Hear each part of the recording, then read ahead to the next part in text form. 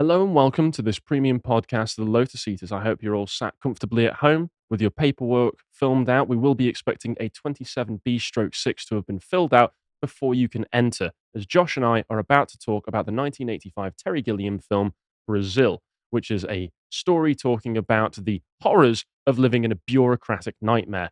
I, for one, can't relate. Could you, Josh? No, well, it's such a dystopian film. I mean, there's no commentary about the present day whatsoever. No, not at all. It's totally just another sci-fi dystopian future fiction. Imagine what the world could be like if we lived like this, am I right? No, it's horrifyingly relevant. It was horrifyingly relevant back in 1985 when it was released, and it's even more relevant today, as Terry Gilliam himself has pointed out a number of times in some of the interviews that I've been watching in preparation for this. One of them, he explicitly stated, we released the film and then bureaucracy was destroyed. We did it right, guys. It's not even worse now than it was then, is it? No, it's far worse now.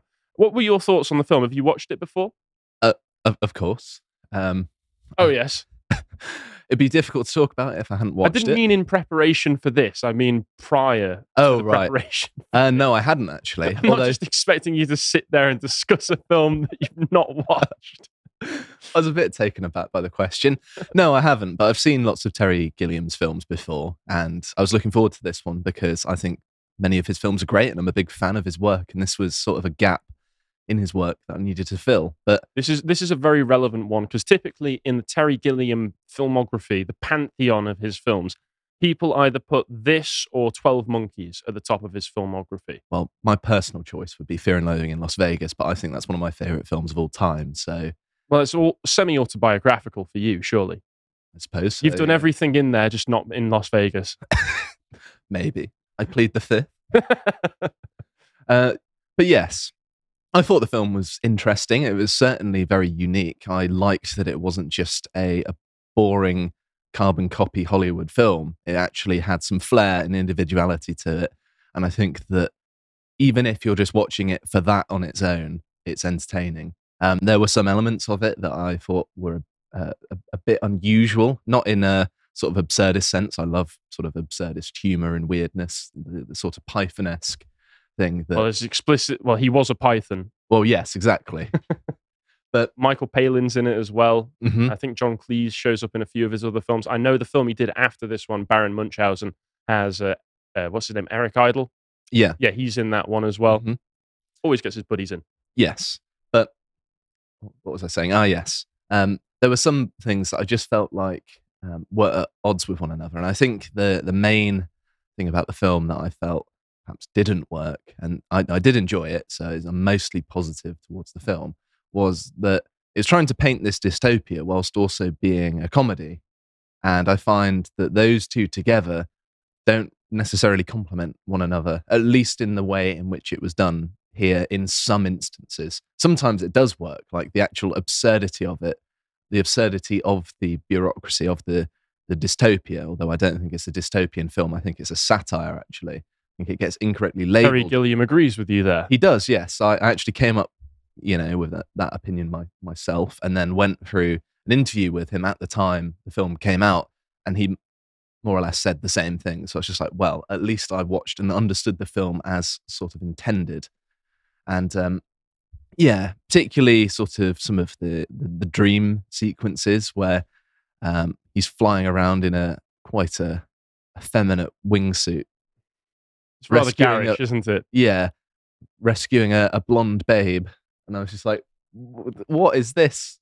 I mean, it seemed so cheesy that it may well have been for kind of deliberate effect, as in that they were trying to make it. I think it was for the contrast, but I will agree that the dream sequences are a little bit hokey as the film goes through.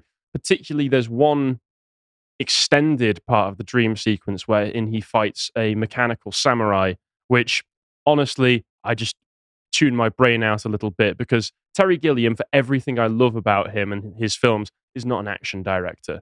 And so seeing an extended fight sequence between Jonathan Pryce in a clearly very difficult to maneuver in suit, waving about a sword he has no idea how to use properly, against a mechanical samurai that looks very bulky, and once again, whoever's in that suit, quite difficult to move around in. It was one of those things where I was watching it going, okay, I get the message, what this is supposed to be symbolizing, the samurai being the inhuman mechanisms of the bureaucracy trying to destroy the indomitable human spirit. I don't need 5 minutes of terrible looking fighting and weird camera angles to show me this. Yeah, I agree. Although I did enjoy the scene because even though it was a bit cheesy, I kind of like.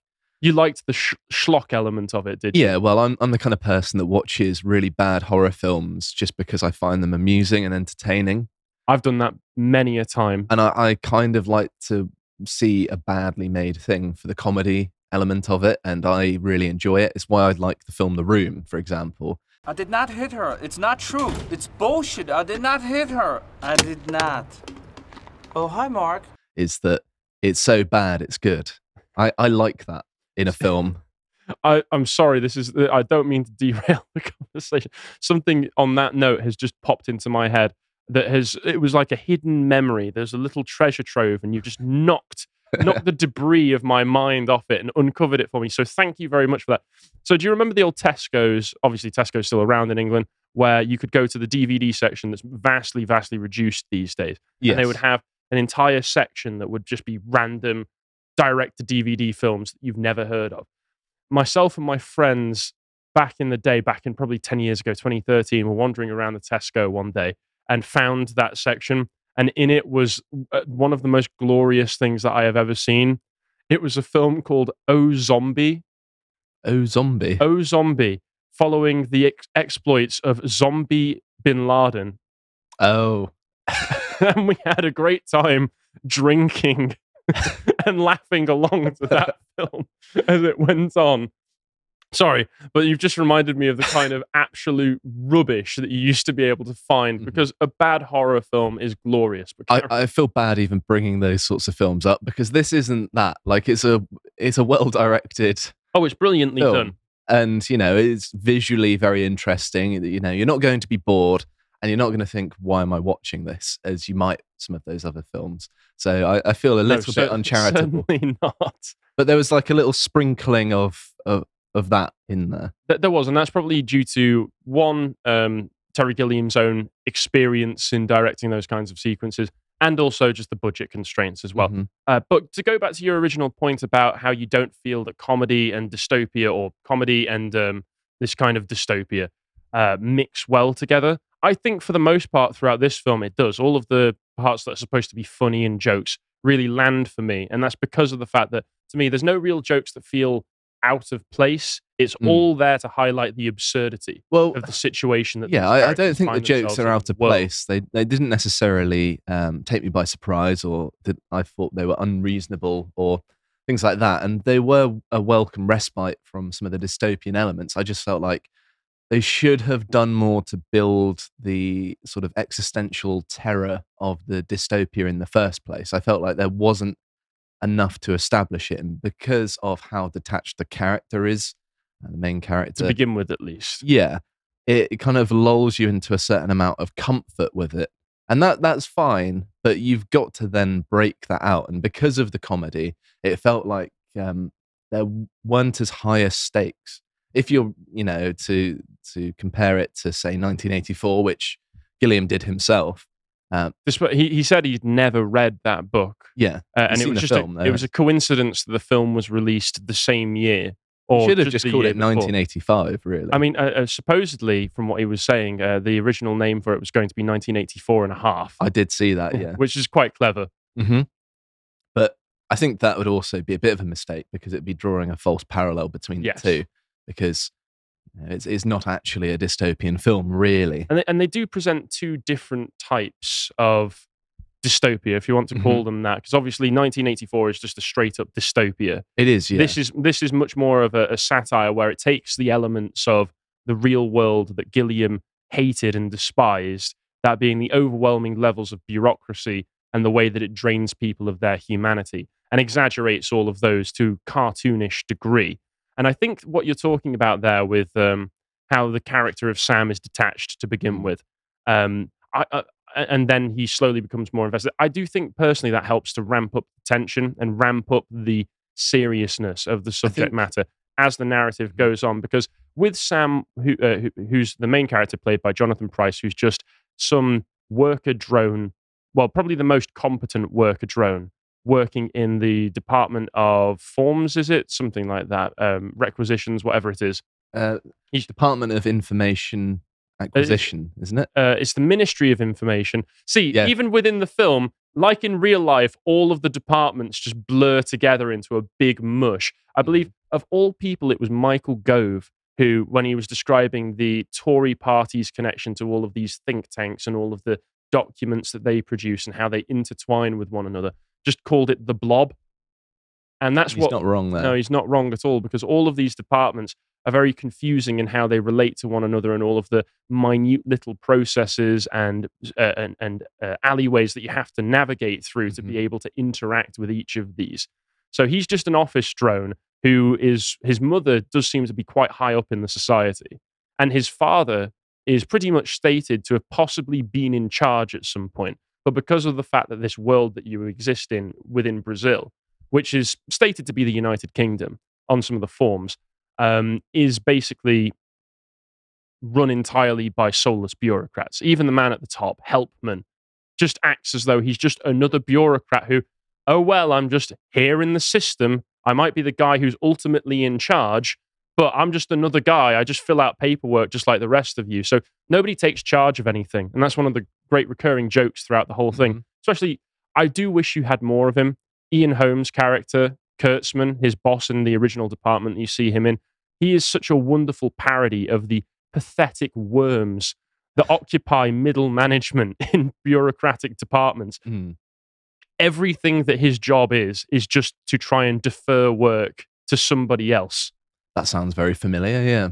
Yes, it really does. Even to the point where he stamps his hand on a desk and says, "Oh, I might have broken my finger. Can you sign my signature for me on this?" Which later on in the film, Sam ends up getting thrown as one of his charges after he's arrested. What, doing the signature? I didn't pick up on that. Oh, when you get that horrifying scene, because once again, I think the comedy is there to make it so that you're not so depressed watching the film, because otherwise... I want to be depressed. Oh, well, I want unrelenting misery and suffering if I've got a sort of dystopian. Gilliam himself has said that he adds in the comedy, probably as a reflex because of his history within Monty Python, as like a bit of sugar, a spoonful of sugar to help the medicine go down, is what he always says in the interviews that I've seen. So, and that is one of those things, like you say, that makes it so that you're not sat there depressed and dour the entire time, because the film has a great energy to it. But could you imagine the film The Road if they all of a sudden had gags in it? Obviously, I've not watched The Road. Oh, it's like one of the most depressing films and books. Well, Terry Gilliam has a film that I've not watched, but I've heard about, called Tideland, which follows the exploits of a young girl and her father when they move out to a house in the middle of nowhere. And I watched the trailer for it last night. It's quite interesting because it had all of the same hallmarks of his direction that you see with Brazil, the high energy, the quirky camera angles, the slightly off-kilter performances. But her dad, played by Jeff Bridges, is a heroin addict, and there are scenes wherein the young daughter helps him to take heroin. Oof. So obviously harrowing subject matter, whilst at the same time presenting it in such a way that probably makes it a bit more palatable. And Fear and Loathing in Las Vegas, your favorite film, has some pretty harrowing stuff in it. But the energy that is throughout his films, I would say most of his films have a sort of electric energy to them. I would say Fear and Loathing is sort of like a sort of complementary film to this one in a sense. In that I've not watched it in a long time, so I mostly remember those first few scenes when they're driving through the desert, pick up Tobey Maguire, and then when they get into the hotel lobby and they're stumbling about and see everybody as dinosaurs and lizards. So you'll have to explain to me why it is that you think it's relevant. The plot of Brazil, as it goes on, becomes increasingly like a fever dream, more or less. Yes. And Fear and Loathing has a similar sort of style to it, although, of course, this is written deliberately into it by Thompson himself, Hunter S. Thompson, the author of the book that the film of the same namesake is made about. And so it served that film a bit better, I think, because this one, if everything is a dream, nothing is really real, and you feel like there's a sort of comedic element, and so the stakes are not so high for the characters, then it doesn't really matter that it's a dystopia in the first place, because you're so removed from having an emotional investment in real believable characters that it's kind of a spectacle rather than like you're going on a journey alongside them, because you've got to suspend your disbelief, and that also suspends your emotional connection with the characters, and it reduces the significance of their plight on screen. Like I watched Sam's breakdown towards the end of the film with a sort of cool detachment almost. I mean, I was just thinking, what are you doing? Like, you've turned up looking scruffy. You obviously know that's going to invite trouble. I think that this might just be your aloof snobbishness shining through. But he, doing what he does, it's like he had just given up. I think keeping face. It was just lots of things about it that seemed to me. I mean, you've not got consistent with the character. No, I think it's a ramping up of the tension, and you see him cracking as the film goes on. Because obviously, at first, he's just another soulless worker drone, as you see everybody else behaving like in the rest of the film. It's just that he's a more competent worker drone. He's very intelligent. He comes from quite a privileged background, but he's choosing explicitly to maintain himself in a lower department. So essentially, he doesn't have to do anything with his life. There's that scene where he's in the restaurant with his mother and her friends, where she says, "You must have something that you want," because she's been trying to get him a promotion. "Don't you have any dreams?" And he says, "No, I don't have any dreams." And then you immediately cut to a dream sequence. So it's obviously supposed to be the ironic contrast of actually he does. And I thought that was actually quite well done. Yes, it was quite well done. And that's the sequence it cuts to as well is probably my favorite of those dream sequences. Certainly the most effective one, where he's flying through the open English fields and you can see the countryside. And then and then all of a sudden, all of the tower blocks begin to come out of the ground and block his view when he's trying to get to the woman that he's after in his dreams. That's the most effective one for me in the symbolism and the actual sequence that it shows. Although, sadly, I watched a behind-the-scenes documentary about the film called What is Brazil? Because a lot of people, when they first heard about the film, said, "Why is it called Brazil?" And it's actually named after the musical piece that's the main theme of the film. I did read about that, and supposedly Terry Gilliam was on an industrial beach in Wales, and he saw loads of iron ore just discarded on the beach. And I think he either said he imagined someone doing it, like just sat on the beach with some sort of exotic, sort of South American, sort of Latin style upbeat music in this very dreary and miserable atmosphere. And that was what kind of struck him with the idea of doing the film and calling it Brazil in particular. Yeah, I like that. But that in that, they show scenes, little shots from a dream sequence that ended up getting cut out of the film. And it's a real shame because I think it would have been the best one, where Sam is flying through the sky and he's approaching a tower. And as he gets to the tower, you can see that I think it's the sun is a giant eyeball watching him. Like Sauron, yeah. Like Sauron. And then he lands on this little stone tower and looks around him and sees that all of the landscape has been replaced by eyeballs, which all slowly turn to look at him. And I think that would have been a really good dream sequence to include somewhere in the film. I still think they could have fit it in the film, even though they ended up editing it out, because that's a real shame that ended up on the cutting room floor. But no, I generally like the way that the film is structured and the way that Sam cracks. I think it is authentic to him because, as I was saying, so he starts out like that, and then you have the situation where Buttle gets killed rather than Tuttle. Well, Tuttle is supposed to be tortured, but it's Buttle, and the document that Jack Lint receives doesn't have anything about Buttle's heart condition, and therefore, as he says, let me see if I can get the quote, because I've got a few quotes written down here. That's it. Jack Lint says, when Sam interrogates him about why did you kill Buttle, he says, Information transit got the wrong man. I got the right man. The wrong one was delivered to me as the right man. I accepted him on good faith as the right man. Was I wrong? It's not my fault that Buttle's heart condition didn't appear on Tuttle's record. That's fantastic. There's just the level of bureaucratic inhumanity displayed in just a few sentences there. I might have killed someone, but it's because the paperwork was wrong. It's not my fault. I might be doing something terrible and inhuman, but the paperwork was wrong, so it's not my fault. That did stick out to me, and part of the reason it stuck out to me is that there is some kind of weird truth to what he's saying, in a sense, in that, you know, you can justify that to yourself as being it's the level of abstraction Yeah. that he's taken from his own personal responsibility for the actions that he's doing in the first place, that being that he is a government torturer for looking to interrogate and extract information from supposed potential terrorists who are part of a terrorist organization that obviously doesn't exist. Yeah, and we definitely need to get onto the terrorist organization at some point. But yes, I kind of liked the fact that it seemed like the most real world excuse for what he'd done I've heard. It sounded like a public statement almost that you would see in the press. That sort of language, like a Tory comes out and says it. Yeah, no one talks like that ever, but we're just meant to overlook the fact that when someone apologizes, they all of a sudden turn into, you know, Bureaucratitron 3000 and use this really inhuman language to talk about their own motivations in such an inhuman way that it just makes you sound like you're some sort of psychopath.